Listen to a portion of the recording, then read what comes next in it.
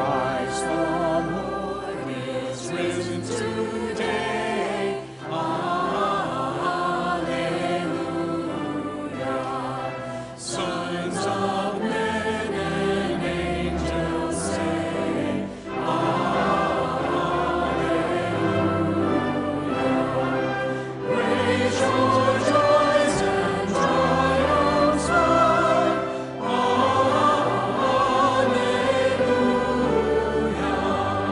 Sing ye heavens and earth reply.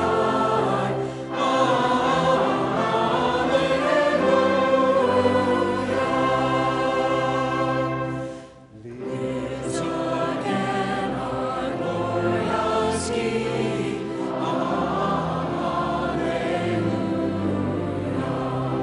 Where old death is now thy sting. Alleluia.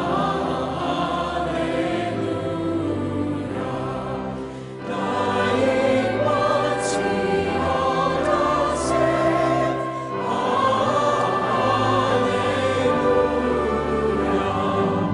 Where thy victory, O reign.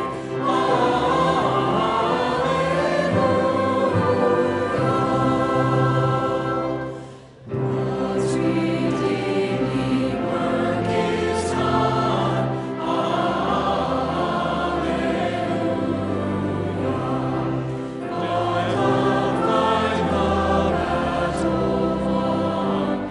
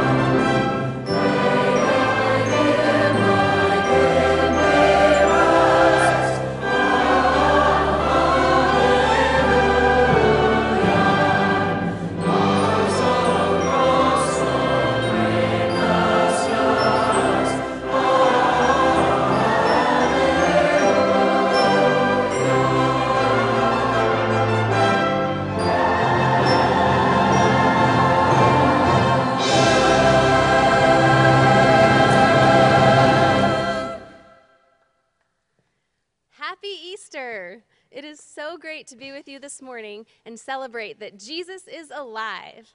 My name is Karen, and I'm the children's minister here at Snyder, and this is... I'm Garen Gamble, the church administrator at Snyder. Well, Garen, if you want to check out what's going on this morning and follow along with us, they can go to our Snyder website, snydermbc.com, and go to the Worship, Learn, and Grow tab, or Give tab, and you can click down there and find the order of worship so you can see all the words this morning and see what we're doing this morning. Great. But we've been doing some new things this week to celebrate the Holy Week. What have we been doing this year? This Holy Week is different. You know, we usually have a Thursday night service in the sanctuary to celebrate Maundy Thursday and with communion. But this week we had to do it differently. We had a drive-through Stations of the Cross, and it was extremely well attended. We estimate that about 600 people came through and took communion, so we're grateful for that. And there was a neat event that you did for children yesterday. Right. We took our resurrection celebration that we typically do for our families, and we created an at-home kit for them to do. It had Easter eggs and craft and some different activities where you could read the scripture and go through, do things to learn about the week before Jesus died and that he's alive and that we can celebrate that. So it was a lot of fun. We had over 100 kits that we had, and they're all gone. So it was neat to have that as well. We've also been doing some fun things. I have been challenging our families and kids especially to do different things like build epic forts in your house, or like our challenge this week, or the last week, was to recreate your favorite Bible story. And Colt Livingston has recreated his favorite Bible story here for us. We've got it as an example. And he recreated Jonah and the whale. And it's so neat to see. These kids have really stepped up to these challenges, and they are very creative, I want to tell you. So keep looking for those challenges. We're going to do a new one this week. But yeah, it's been fun to see all the creativity that we've had during this time. Good. And I'd say also during this time, y'all have been tremendous in stewardship. You know, a few weeks ago when we had our first Sunday that we couldn't gather, I said something to you like, don't let fear rob you of the joy of being faithful and generous. And you haven't. I know it wasn't because of what I said, it was because you already had it in your heart to give. February was a record month in giving, and even with the stay-at-home orders in March, March was also a record month. You've been generous. You've mailed checks. You've dropped them off. Some of you have even sent them with your neighbors that work at Snyder. And you've been using the giving and tithing button on the website and the giving button on the Church Life app and the direct deposit options, and we appreciate it. People have even called me during this time saying, I have extra to give. Where do you need it? And we're so thankful. We haven't had to use any pressure. You've had it in your heart to be generous. Your giving is telling us that you're trusting God in these difficult times. And it tells us that you appreciate that we're doing our very best to connect with you, even though we can't be together. It's telling us that you appreciate what's going on and that we're taking care of our staff. And you're telling us that you want to keep your church strong. And we're listening. All we can say is thank you and keep it up. We'll get through this. And in a few weeks, we'll be able to gather again. We might be wearing masks. We might not be able to shake hands or hug, but we can pray and sing and worship. That's going to be an amazing day. And when that day comes, you're going to be glad that you helped give and were faithful during this time. But on this Sunday of Easter, we also celebrate. Christ is risen. He's risen indeed.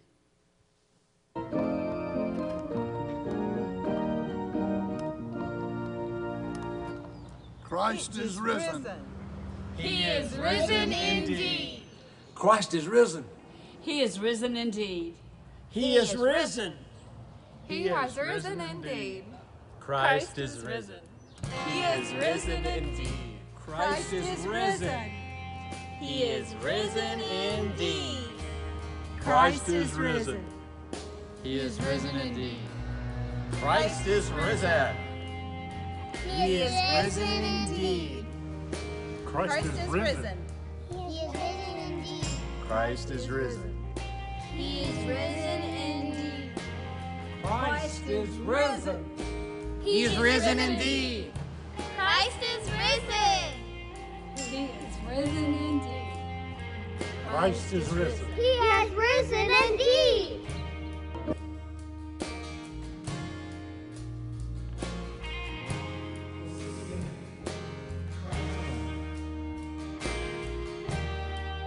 In Christ alone, my hope is found. He is my light, my strength, my song. This cornerstone, this solid ground, firm through the fiercest drought and storm. What heights of love, what depths of peace, when fears are stilled, when striving cease. My comforter, my all in all, here in the love of Christ I stand.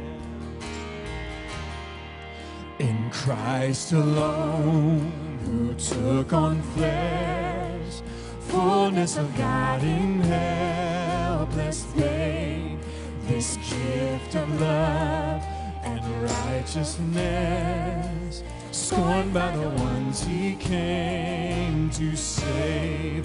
Till on that cross, as Jesus died, the wrath of God was satisfied. For every sin on him was laid. Here in the death of Christ I live.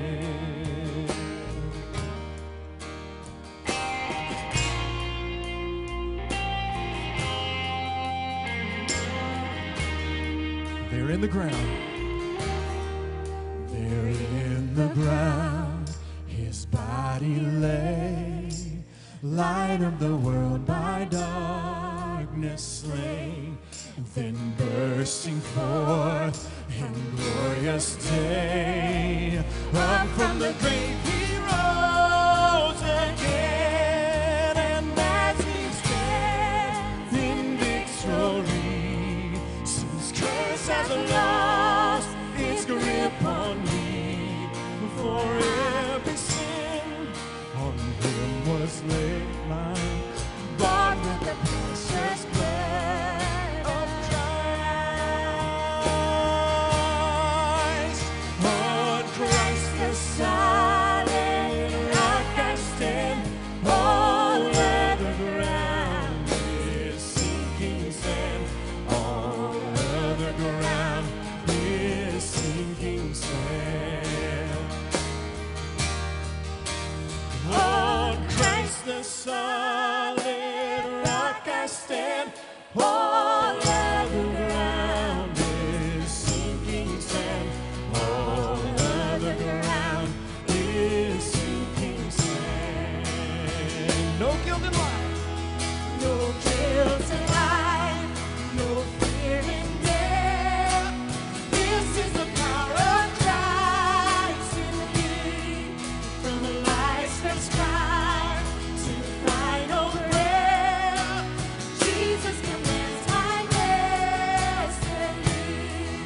No power of hell, no sting of man can ever deliver me from his hand, until he returns or calls me home. Here in the power of Christ I'll stand till he returns, or calls me home. Here in the power of Christ I'll stand.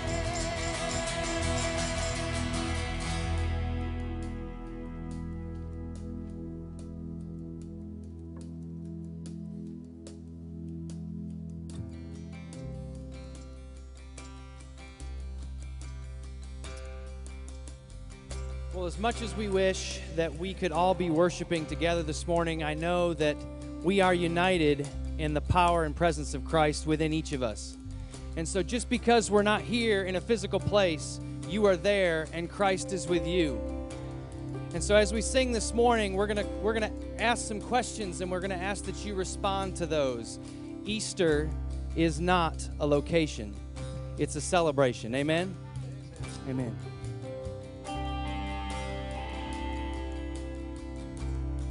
And do you feel the world is broken? We do. And do you feel the shadows deepen? We do.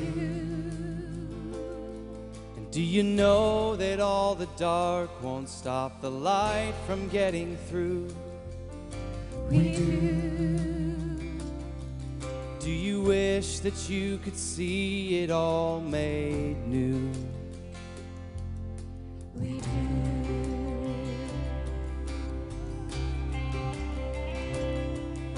Is all creation groaning? It is. Is a new creation coming? It is. And is the glory of the Lord to be a light within our midst? Is it good that we remind ourselves of this? It is. Is anyone worthy? Is anyone whole? Is anyone able to break the seal and open the scroll? The Lion of Judah, who conquered the grave. He is David's root and the Lamb who died to ransom the slave. Is he worthy? Is he worthy of all blessing and honor and glory? glory. Is he worthy of this? He is.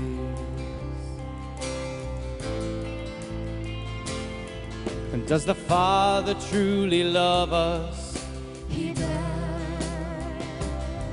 And does the Spirit move among us? He does.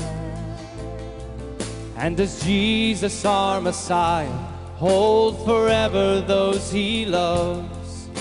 He does. And does our God intend to dwell again with us? He does. Oh, is anyone worthy? Is anyone whole? Is anyone able to break the seal and open the scroll? The Lion of Judah, who conquered the grave. He's David's root and the Lamb who died to ransom the slave. From every people and tribe and every nation and tongue, he has made us a kingdom and priests to God to reign with the Son. Is he worthy? Is he worthy of all blessing and honor and glory? Is he worthy? Is he worthy? Is he worthy of this?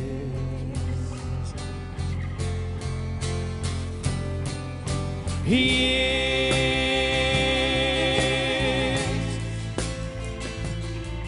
Is he worthy? Is he worthy? He is. He is. Is he worthy? Is he worthy?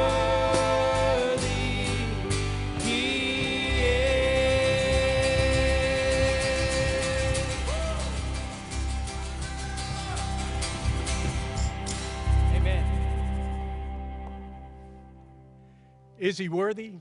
Is he worthy of all blessing, honor, and glory? Of our blessing and honor and glory? He is. Let's pray together. Worthy God, with thanks we come before you this morning. Thankful for a sacrifice given and a resurrection experienced that brings new life, everlasting life, abundant life to us and into a lost and dying world.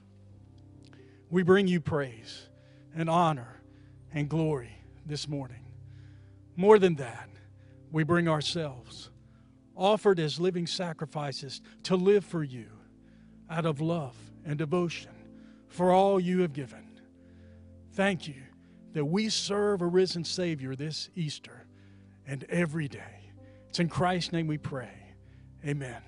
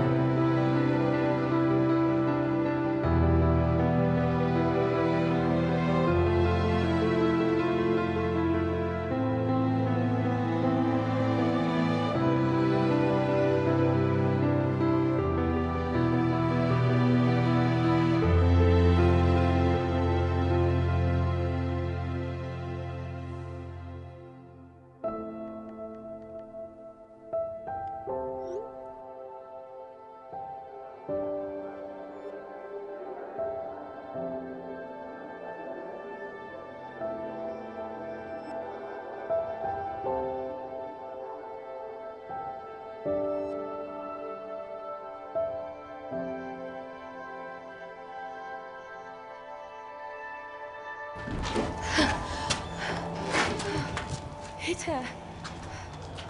Zurich.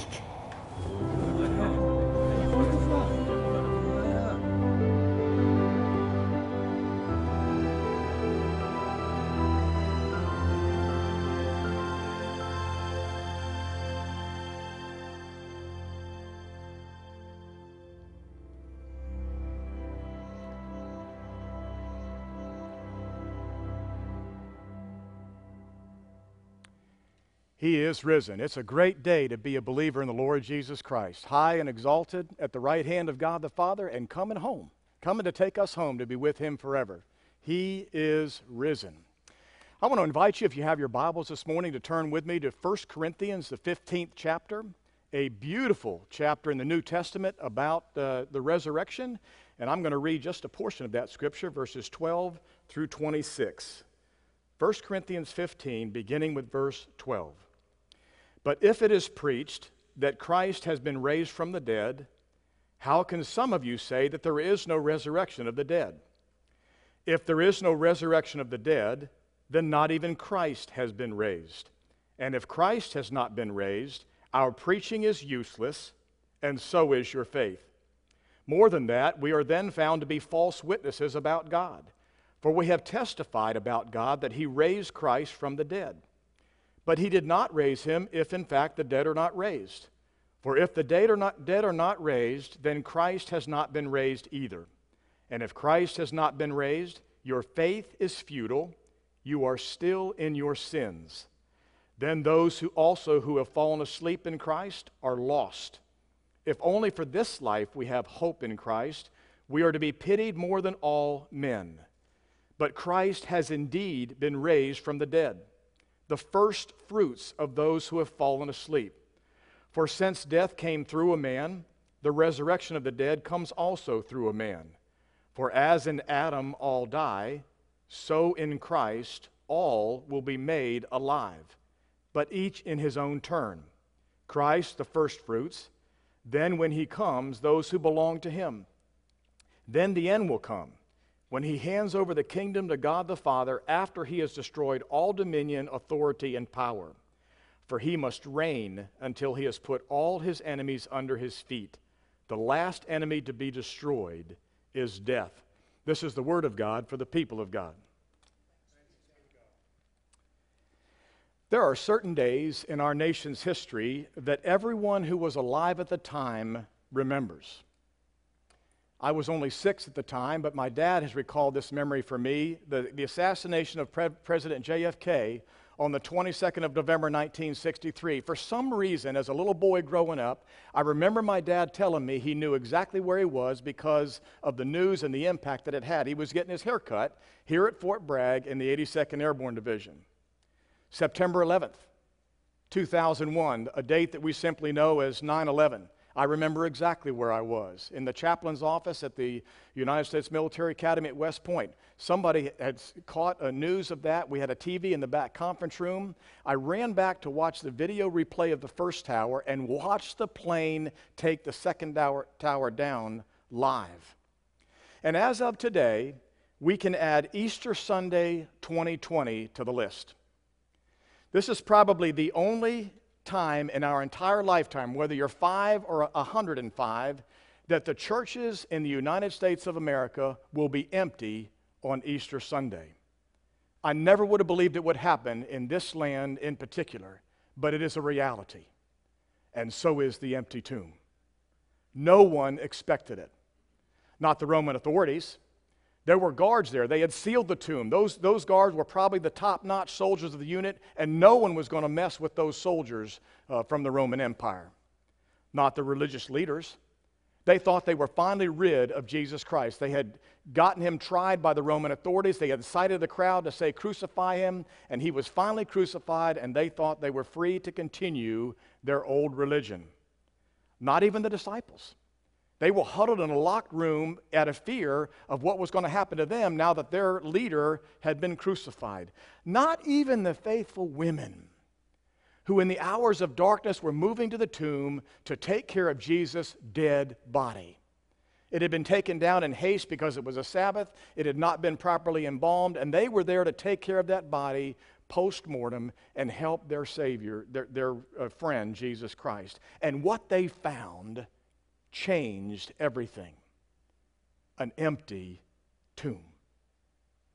I am grateful for the gospel accounts of that first Easter morning, and that's usually where I spend my time during the week leading up to this Sunday.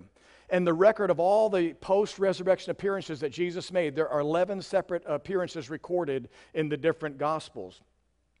But the one chapter in the Bible that probably explains the significance of the resurrection and the empty tomb more than any other is the 15th chapter of 1 Corinthians. And the context is important. We hear about the Sadducees alongside the Pharisees, but the Sadducees in Jesus' day believed that the soul was not immortal. They didn't believe there was any life after death, and so there was no need to talk about a soul and where it would spend in eternity. But the greater issue that Paul was dealing with in the churches that he had started in that era was this prevailing thought in the Greek culture of that day. The Greeks did not believe in the resurrection of the dead. We read in Acts in the 17th chapter, in the 32nd verse, when Paul appeared there at Athens and was talking about the gospel of Jesus Christ, and he got to the part where he talked about Jesus being raised from the dead, the Bible says that those scholars and learned, wise people sneered at him. They laughed at him. What a fool you are to believe that there's a resurrection of the dead. The Greeks believed that the body was the prison of the soul. And when the body died, the soul would be released. Why would we want a resurrected body to go back into prison? And this belief had infiltrated the early church in Corinth, which was a Greek city. So this was the context of Paul's letter to the Corinthians here in 1 Corinthians chapter 15. And Paul is arguing both the fact of the resurrection, that Jesus had been resurrected, and its significance. I found a quote by R.A. Torrey this week. It says, "The crucifixion has its meaning in the resurrection. Without the empty tomb, the crucifixion was only the heroic death of a noble martyr. But with the resurrection, the crucifixion was the atoning death of the Son of God." And so the two go together. In fact, when you see the gospel being preached in the New Testament times, it was always about the crucifixion and the resurrection. They go together, and they're incomplete, one without the other. The resurrection, my friends, is not just important. It is of first importance. Everything we believe as Christians hinges on the truth of Jesus' resurrection from the dead. And so I want to share a few thoughts with you this morning about Jesus and resurrection and its significance in the empty tomb. First of all, the resurrection. Both Jesus' resurrection in the past and our future resurrection is essential to the completion of God's purpose for the world. We need to go back to Genesis chapter 1 and 2 in particular. We were created in the image of God to be in relationship, in fellowship, in intimate fellowship with our Creator. That relationship was broken in the Garden of Eden when Adam and Eve sinned. And the entire Old Testament is the story of how God tries repeatedly through various covenants to restore that relationship with His people, but God's people could never fulfill their end of the covenant. They couldn't do what they were required to do for the covenant to remain intact. And so God had one final plan that became necessary, and God knew this plan would be necessary from the beginning of time. He would send His Son into the world to be our Savior. Jesus would live a sinless life. Why is that important? Because sin had come into the world. The penalty for sin is death. We know that from Genesis 3. We know that from Romans 6:23. And someone had to overcome not just sin, but its penalty. And so Jesus lived a sinless life. He didn't have to die for His sins. He chose to die for ours. And by removing that sin and its penalty, Jesus has made a way for us to be in right relationship with the God who created us, our Father again. His resurrection was absolutely necessary in order to accomplish this task. The penalty that God had established for all who sin was death. And someone had to overcome death for us to have life.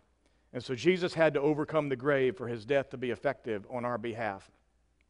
And Paul argues, and rightfully so, that Jesus' resurrection guarantees our future resurrection. That's the argument Paul makes repeatedly in our text this morning. Why is that important with respect to the purpose of God? God has created us to be in relationship with Him, for Him to dwell with us. It's going to happen one day. Our resurrected bodies at the end of time are going to need an appropriate place to dwell. We're not going to just float around as spirits in space for all eternity. The Bible promises us that God will create a new heaven and a new earth. And on that new heaven and new earth, God will finally dwell with his people. I've already referred to Genesis 1, 2, and 3. Let's look at Revelation chapter 21. Listen to what the Bible says at the end of time. Then I saw a new heaven and a new earth, for the first heaven and the first earth had passed away, and there was no longer any sea. I saw the holy city, the new Jerusalem, coming down out of heaven from God, prepared as a bride beautifully dressed for her husband. And I heard a loud voice from the throne saying, "Now the dwelling of God is with men, and he will live with them. They will be his people, and God himself will be with them and be their God. He will wipe away every tear from their eyes. There will be no more death or mourning or crying or pain, for the old order of things has passed away." He who was seated on the throne said, "I am making everything new." Then he said, "Write this down, for these words are trustworthy and true." God is going to fulfill his original purpose for his creation. He is going to be able to dwell with his people, and it will be because of the empty tomb, Jesus' resurrection and our future resurrection, that we will be able to dwell every day, not with God somewhere up in heaven, God dwelling with us. The empty tomb is essential for the completion of God's purpose for the world. Second thing, the empty tomb guarantees one of our greatest needs in life: hope. Isn't that what we need today more than anything else? Hope. The Bible says if only for this life we have hope in Christ, we are to be pitied more than all men. Because Jesus lives, our hope extends beyond this life. Peter writes about that in 1 Peter chapter 1, verse 3. Praise be to the God and Father of our Lord Jesus Christ. In his great mercy, he has given us new birth into a living hope through the resurrection of Jesus Christ from the dead. Our hope extends far beyond this earth, far beyond the days that we'll live here. We have a living hope because of the resurrection of Jesus Christ and the empty tomb. Life in this fallen world is difficult. We face disappointments, we face diseases, we face disasters, and we will all eventually face death. But the Bible tells us that we're just pilgrims on this earth. That is not our permanent home. We can't get too connected to this earth. We're not going to live here forever. Our hope is for a better and a brighter future beyond this world. Our hope includes a new body one day, just like the body that Jesus Christ has today after the resurrection. Paul uses a term here in 1 Corinthians 15, the term first fruits, and people don't know necessarily what that means. It's a biblical term. It goes all the way back to the book of Leviticus. When people's new grain would be coming for the new harvest season, the priest was required to take a sheaf of the first fruit, the first grain, and wave it before the Lord, offer it. It was an offering to the Lord. The people were not allowed to eat the other grain. They weren't allowed to make bread with the grain until the first fruit had been offered to the Lord, signifying that the whole harvest belonged to the Lord. And what God is telling us here in 1 Corinthians 15 is that Jesus is that first fruits of the resurrection. He is something that God is pleased with, and God is going to produce more resurrection in the time to come. When Christ was raised, God assured us that we too would be raised. Not until Christ comes back. Our soul goes immediately to be with the Lord at the point of our death if we believe in Christ as Savior.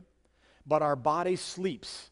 It rests until Christ returns, and then all of the bodies will awaken. They will be made alive again, and we will all experience the bodily resurrection at the day and the moment when Christ returns. That's found in 1 Thessalonians chapter 4, verses 13 through 17. And that new spiritual body, the one like Jesus, is described for us here in 1 Corinthians 15. I won't cover that this morning, but read verses 35 through 50. It describes the power and the glory and the immortality of the new body that you and I will have. Our hope also includes the fact that our loved ones who have died are not lost. We did 29 funerals at Snyder Memorial Baptist Church last year. Some of you listening today are remembering your loved ones who went home to be with the Lord this past year. Know that our hope tells us that they're not lost. Their soul is with the Lord Jesus Christ right now, and you and I will see them again, and we'll spend all of eternity with them because of our hope in Jesus Christ established by the empty tomb. Our future hope in Christ means our faith in Him and our labor for Him now are not in vain.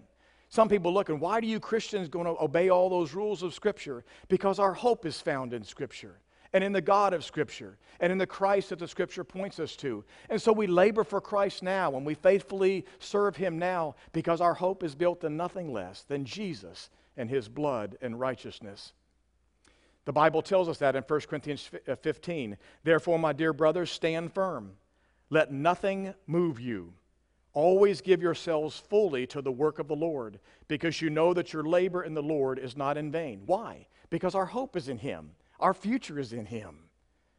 Our hope also means that our graves will be empty one day too. Think about that. Regardless of whether your body is taken over by cancer, or you die in a tragic car wreck, or we just get old and breathe our last breath, it does not matter what happens to our body, whether we're buried in a casket or cremated and buried in an urn somewhere. Our hope means that our graves will be empty one day too. And so the empty tomb gives us hope. And without the empty tomb, we have no hope. And finally, the empty tomb is a testimony to the power of God. Only God has the power to undo death. All of our scientists and smart people over the course of human history, it's amazing the advances in modern medicine. It's amazing the advances in science. It's amazing we just sent 3 more astronauts to the space station up in outer space. It's amazing what the human mind can do. But one thing humans have not been able to do to date, and one thing humans will never be able to do, regardless of how long this world lasts, we will never be able to undo death. Only God has the power to take a dead person and make them alive again. Only God has the power to forgive sin. That's the point of Jesus' death and resurrection. Dying on the cross for our sin and then being raised from the dead, meaning that there is life after sin. The Bible says, Paul says in Romans 1:16, I am not ashamed of the gospel because it is the power of God for the salvation of everyone who believes. God's power guarantees our ultimate victory over sin and death and the grave. That's what Paul says here in 1 Corinthians 15. The sting of death is sin, and the power of sin is the law. But thanks be to God, He gives us the victory through our Lord Jesus Christ. And here's the point I want to make this morning to you about God's power. That power, folks, according to Scripture, lives in us today. I want to read for you Paul's prayer. There are 2 beautiful prayers in the book of Ephesians. One of them is in Ephesians 1. That's the one I'm going to read. And one is in Ephesians chapter 3. Listen to Ephesians chapter 1. Paul is praying for the new believers at Ephesus. Here's what he says, beginning with the 17th verse. I keep asking that the God of our Lord Jesus Christ, the glorious Father, may give you the spirit of wisdom and revelation so that you may know Him better. I pray also that the eyes of your heart may be enlightened in order that you may know the hope, there it is, to which He has called you, the riches of His glorious inheritance in the saints, and His incomparably great power for us who believe. That power is like the working of His mighty strength, which He exerted in Christ when He raised Him from the dead and seated Him at His right hand in the heavenly realms, far above all rule and authority, power and dominion, and every title that can be given, not only in the present age, but also in the age to come. What the Bible says, and Paul is praying for, and he's praying for it because God wants us to have it, that the power that God used to raise His Son from the dead is in us as believers. That's a tremendous promise. The Bible tells us in 1 John 4:4, greater is the one who is in you than the one who is in the world. And we've quoted many times, it's our favorite scripture for many people, Philippians 4:13, I can do all things through Christ who strengthens me. Another definition or another translation of that verse is, I can do all things through Christ who infuses me with power, His power. And so you and I have the power, the resurrection living in us to live the abundant life that Christ came to bring us and to live victoriously in this world, looking forward to our hope when Christ returns to take us home. Paul talks about Christ's reign here in our passage this morning. Christ is already reigning at the right hand of God the Father. Philippians 2, one of my favorite passages in all the Bible. God has already given Him a name that is above every name, that at the name of Jesus every knee will bow, in heaven and on earth and under the earth, and every tongue will confess that Jesus Christ is Lord to the glory of God the Father. That's going to happen for everyone one day, but Jesus is already reigning right now. When Christ returns, however, His reign will be total and absolute. That's what the Bible says. Then the end will come, when he hands over the kingdom to God the Father after he has destroyed all dominion, authority, and power. For he must reign until he has put all his enemies under his feet. The last enemy to be destroyed is death. Christ is going to destroy all powers, all human powers, all supernatural powers, anything that opposes the rule and the purpose of God. And the Bible says the last enemy he will destroy is death. In fact, if you look at Revelation chapter 20, both the devil and death and the Antichrist and all the false prophets will be thrown into the lake of fire where they'll be tormented forever. And Christ will undo death by raising those who belong to him. Only God has the power to undo death, and the empty tomb testifies to that power. I want to close with an illustration that I found over 20 years ago. I think it was first published in Chicken Soup for the Soul when those books came out. It's a great story. Jeremy was born with a twisted body, a slow mind, and a chronic terminal illness that had been slowly killing him all his young life. Still, his parents had tried to give him as normal a life as possible and had sent him to St. Teresa's Elementary School. At the age of 12, Jeremy was only in second grade, seemingly unable to learn. His teacher, Doris Miller, often became exasperated with him. He would squirm in his seat, drool, and make grunting noises. At other times, he spoke clearly and distinctly as if a spot of light had penetrated the darkness of his brain. Most of the time, however, Jeremy irritated his teacher. One day, she called his parents and asked them to come to St. Teresa's for a consultation. As the Forresters sat quietly in the empty classroom, Doris said to them, "Jeremy really belongs in a special school. It isn't fair to him to be with younger children who don't have learning problems. Why, there's a 5-year gap between his age and that of the other students." Mrs. Forrester cried softly into a tissue while her husband spoke. "Miss Millery said there's no school of that kind nearby. It would be a terrible shock for Jeremy if we had to take him out of this school. We know he really likes it here." Doris sat for a long time after they left, staring at the snow outside the window. Its coldness seemed to seep into her soul. She wanted to sympathize with the Forresters. After all, their only child had a terminal illness, but it wasn't fair to keep him in her class. She had 18 other youngsters to teach, and Jeremy was a distraction. Furthermore, he would never learn to read and write. Why waste any more time trying? As she pondered the situation, guilt washed over her. "Oh God," she said aloud, "here I am complaining when my problems are nothing compared with that poor family. Please help me to be more patient with Jeremy." From that day on, she tried hard to ignore Jeremy's noises and his blank stares. Then one day he limped to her desk, dragging his bad leg behind him. "I love you, Miss Miller," he exclaimed, loud enough for the whole class to hear. The other students snickered, and Doris's face turned red. She stammered, "Why, that's very nice, Jeremy. Please take your seat." Spring came, and the children talked excitedly about the coming of Easter. Doris told them the story of Jesus, and then to emphasize the idea of new life springing forth, she gave each of the children a large plastic egg. Now, she said to them, "I want you to take this home and bring it back tomorrow with something inside that shows new life. Do you understand?" "Yes, Miss Miller," the children responded enthusiastically, all except for Jeremy. He just listened intently. His eyes never left her face. He did not even make his usual noises. Had he understood what she had said about Jesus' death and resurrection? Did he understand the assignment? Perhaps she should call his parents and explain the project to them. That evening, Doris's kitchen sink stopped up. She called the landlord and waited an hour for him to come by and unclog it. After that, she still had to shop for groceries, iron a blouse, and prepare a vocabulary test for the next day. She completely forgot about phoning Jeremy's parents. The next morning, 19 children came back to school, laughing and talking as they placed their eggs in the large wicker basket on Miss Miller's desk. After they completed their math lesson, it was time to open the eggs. In the first egg, Doris found a flower. "Oh yes, a flower is certainly a sign of new life," she said. "When plants peek through the ground, we know that spring is here." A small girl in the first row waved her arms. "That's my egg, Miss Miller," she called out. The next egg contained a plastic butterfly, which looked very real. Doris held it up. "We all know that a caterpillar changes and grows into a beautiful butterfly. Yes, that is new life too." Little Judy smiled proudly and said, "Miss Miller, that one is mine." Next, Doris found a rock with moss on it. She explained that moss, too, showed life. Billy spoke up from the back of the room. My daddy helped me, he beamed. Then Doris opened the fourth egg, and she gasped. The egg was empty. Surely it must be Jeremy, she thought. And of course he did not understand her instructions. If only she had not forgotten to phone his parents. Because she did not want to embarrass him, she quietly set the egg aside and reached for another. Suddenly, Jeremy spoke up. Miss Miller, aren't you going to talk about my egg? Flustered, Doris replied, but Jeremy, your egg is empty.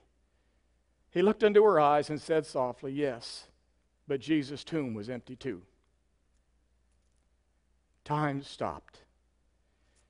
When she could speak again, Doris asked him, do you know why the tomb was empty? Oh, yes, Jeremy exclaimed. Jesus was killed and put in there, and then his father raised him up. The recess bell rang, and while the children excitedly ran out to the schoolyard, Doris cried. The cold inside her melted completely away. 3 months later, Jeremy died. Those who paid their respects at the mortuary were surprised to see 19 eggs on the top of his casket, all of them empty. Happy Easter, everyone. His tomb is forever empty, and ours will be too one day. Let's pray together. Father, we can't thank you enough this morning for the empty tomb and all that it means. That you will one day accomplish your initial purpose for your creation and for all of us who have been made in your image. That we don't have to live a single day of life here on this earth without hope. And that we have the power of the risen Savior living in us today until he comes and takes us home. Father, thank you for raising your Son from the dead. Thank you for sending him here to this earth to die on the cross for our sins. Thank you that the crucifixion and the resurrection go together for us. In Jesus' name, amen. My friend, if you were here today and you do not have a personal relationship with Jesus Christ, I can think of no better day to place your faith in Jesus than today. God loves you. God wants you in right relationship with him. Please, if you have not already, place your faith in Jesus this morning. And Christian, there is no better day to be a disciple of Jesus Christ than today. He is risen. Revelation chapter 21, verse 1. Now I saw a new heaven and a new earth, for the first heaven and the first earth had passed away. Also there was no more sea. Then I saw the holy city, the new Jerusalem, coming down out of heaven, from God, prepared as a bride adorned for her husband. And I heard a loud voice from heaven saying, behold, the tabernacle of God is with men, and he will dwell with them, and they shall be his people. God himself will be with them and will be their God. God will wipe away every tear from their eyes. There shall be no more death, nor sorrow, nor crying. There shall be no more pain, for the former things have passed away. Then he who sat on the throne said, behold, I make all things new. Would you pray with me, please? Heavenly Father, thank you so much for the future that we have awaiting us. Father, my heart longs for the day when I live with you in the New Jerusalem. Oh, Father, our future is more than a destination. It is our motivation. And it's all because of what your Son Jesus has done. Your precious Son gave his life when he did not deserve it. Father, I deserve to be there. And I thank you so much that your Son willingly went and laid his life down for every single person. And Father, thank you that on the third day, he rose from that tomb, victorious, completely victorious. And Father, our Savior is alive today. Just as alive as he was then, he is alive. Hallelujah, Father, for our precious Savior. Father, in the midst of these uncertain times, we can have hope because our Savior is alive. We love you. We thank you for Easter.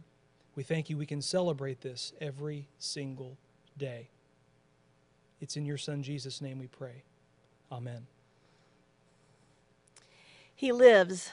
No matter what is going on in our lives, Jesus Christ lives.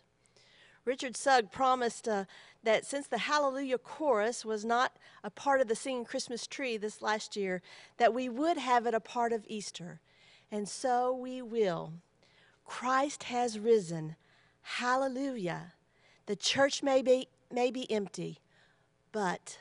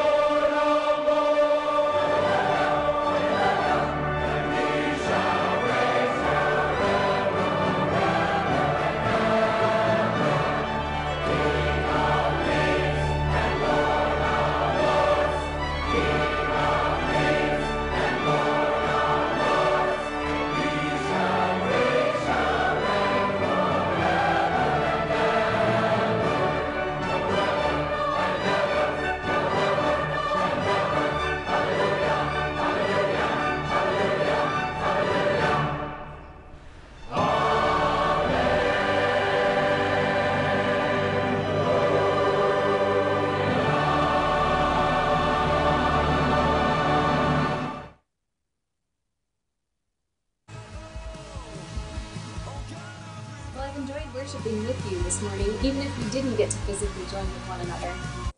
This year, Easter's looking a little different. Well, way different than any of us could have ever imagined. And for many of us, Easter's always meant things like massive Easter egg hunts and family gatherings, going to church and dressing up in our best. But guess what? Easter is not canceled. And we just had an amazing experience this morning reflecting on the empty tomb.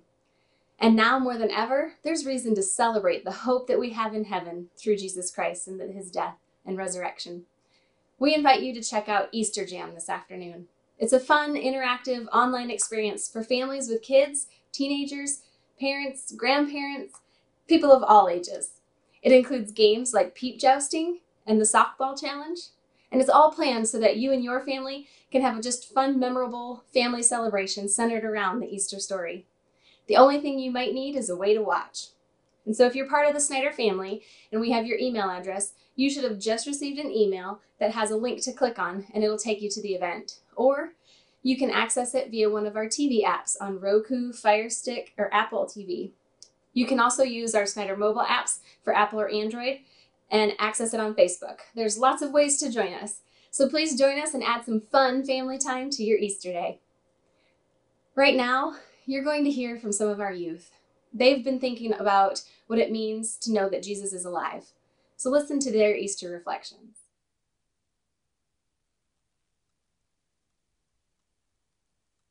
Starting in John 19, verses 1 through 3. Then Pilate took Jesus and had him flogged. The soldiers twisted together a crown of thorns and put it on his head. They clothed him in a purple robe and went up to him again and again, saying, "Hail, King of Jews!" And they slapped him in the face. He made himself nothing by taking the very nature of a servant, being made in human likeness. Jesus was human just like us, and he had to sacrifice his life for us. Long ago, God planned that Jesus will be handed over to you. With the help of evil people, you put Jesus to death. You nailed him to the cross. But God raised him from the dead. He set him free from the suffering of death. It wasn't possible for death to keep its hold on Jesus. So through his sacrifice, one day all believers will experience everlasting life and wholeness in God's presence. Jesus said, "It is finished." And with that, he bowed his head and he gave up his spirit. Jesus gave up his spirit for us, so we can't lose hope. Jesus paid our penalties and debts with his blood stained on that cross. He sacrificed himself to purchase our forgiveness and give us hope for a future with God in heaven. They found the stone rolled away from the tomb, but when they entered, they did not find the body of the Lord Jesus. In fact, the only trace that anyone had been there was Jesus' folded burial linens. The fact that he rose from the dead 3 days later shows us that we too will be raised from our sins, and that's really special. He conquered death. He rose on the third day. Jesus finally conquered death and how he finally achieved his goal here on earth. It's pretty amazing to know that we serve a risen Savior who has conquered death, and he is alive today. Jesus' resurrection also tells us that there is life beyond the grave. Regardless of the situation, the Lord will win, and he will remove the stains of sadness and bring joy. God is always with us. He wanted us to remember his death. He also wants us to know how much he loves us. I am the gate. Whoever enters through me will be saved. They will come in and go out and find pasture. So always remember that the good news is true. Jesus Christ died, but now he lives. Jesus is alive. And not only is he alive now, he's coming back in that human form again. So don't forget that whatever walks you face, Jesus is right there with you. So I want to leave you guys with a verse from the Hymn of Promise. And if you know the lyrics, sing along. And if you don't, just dwell on the words.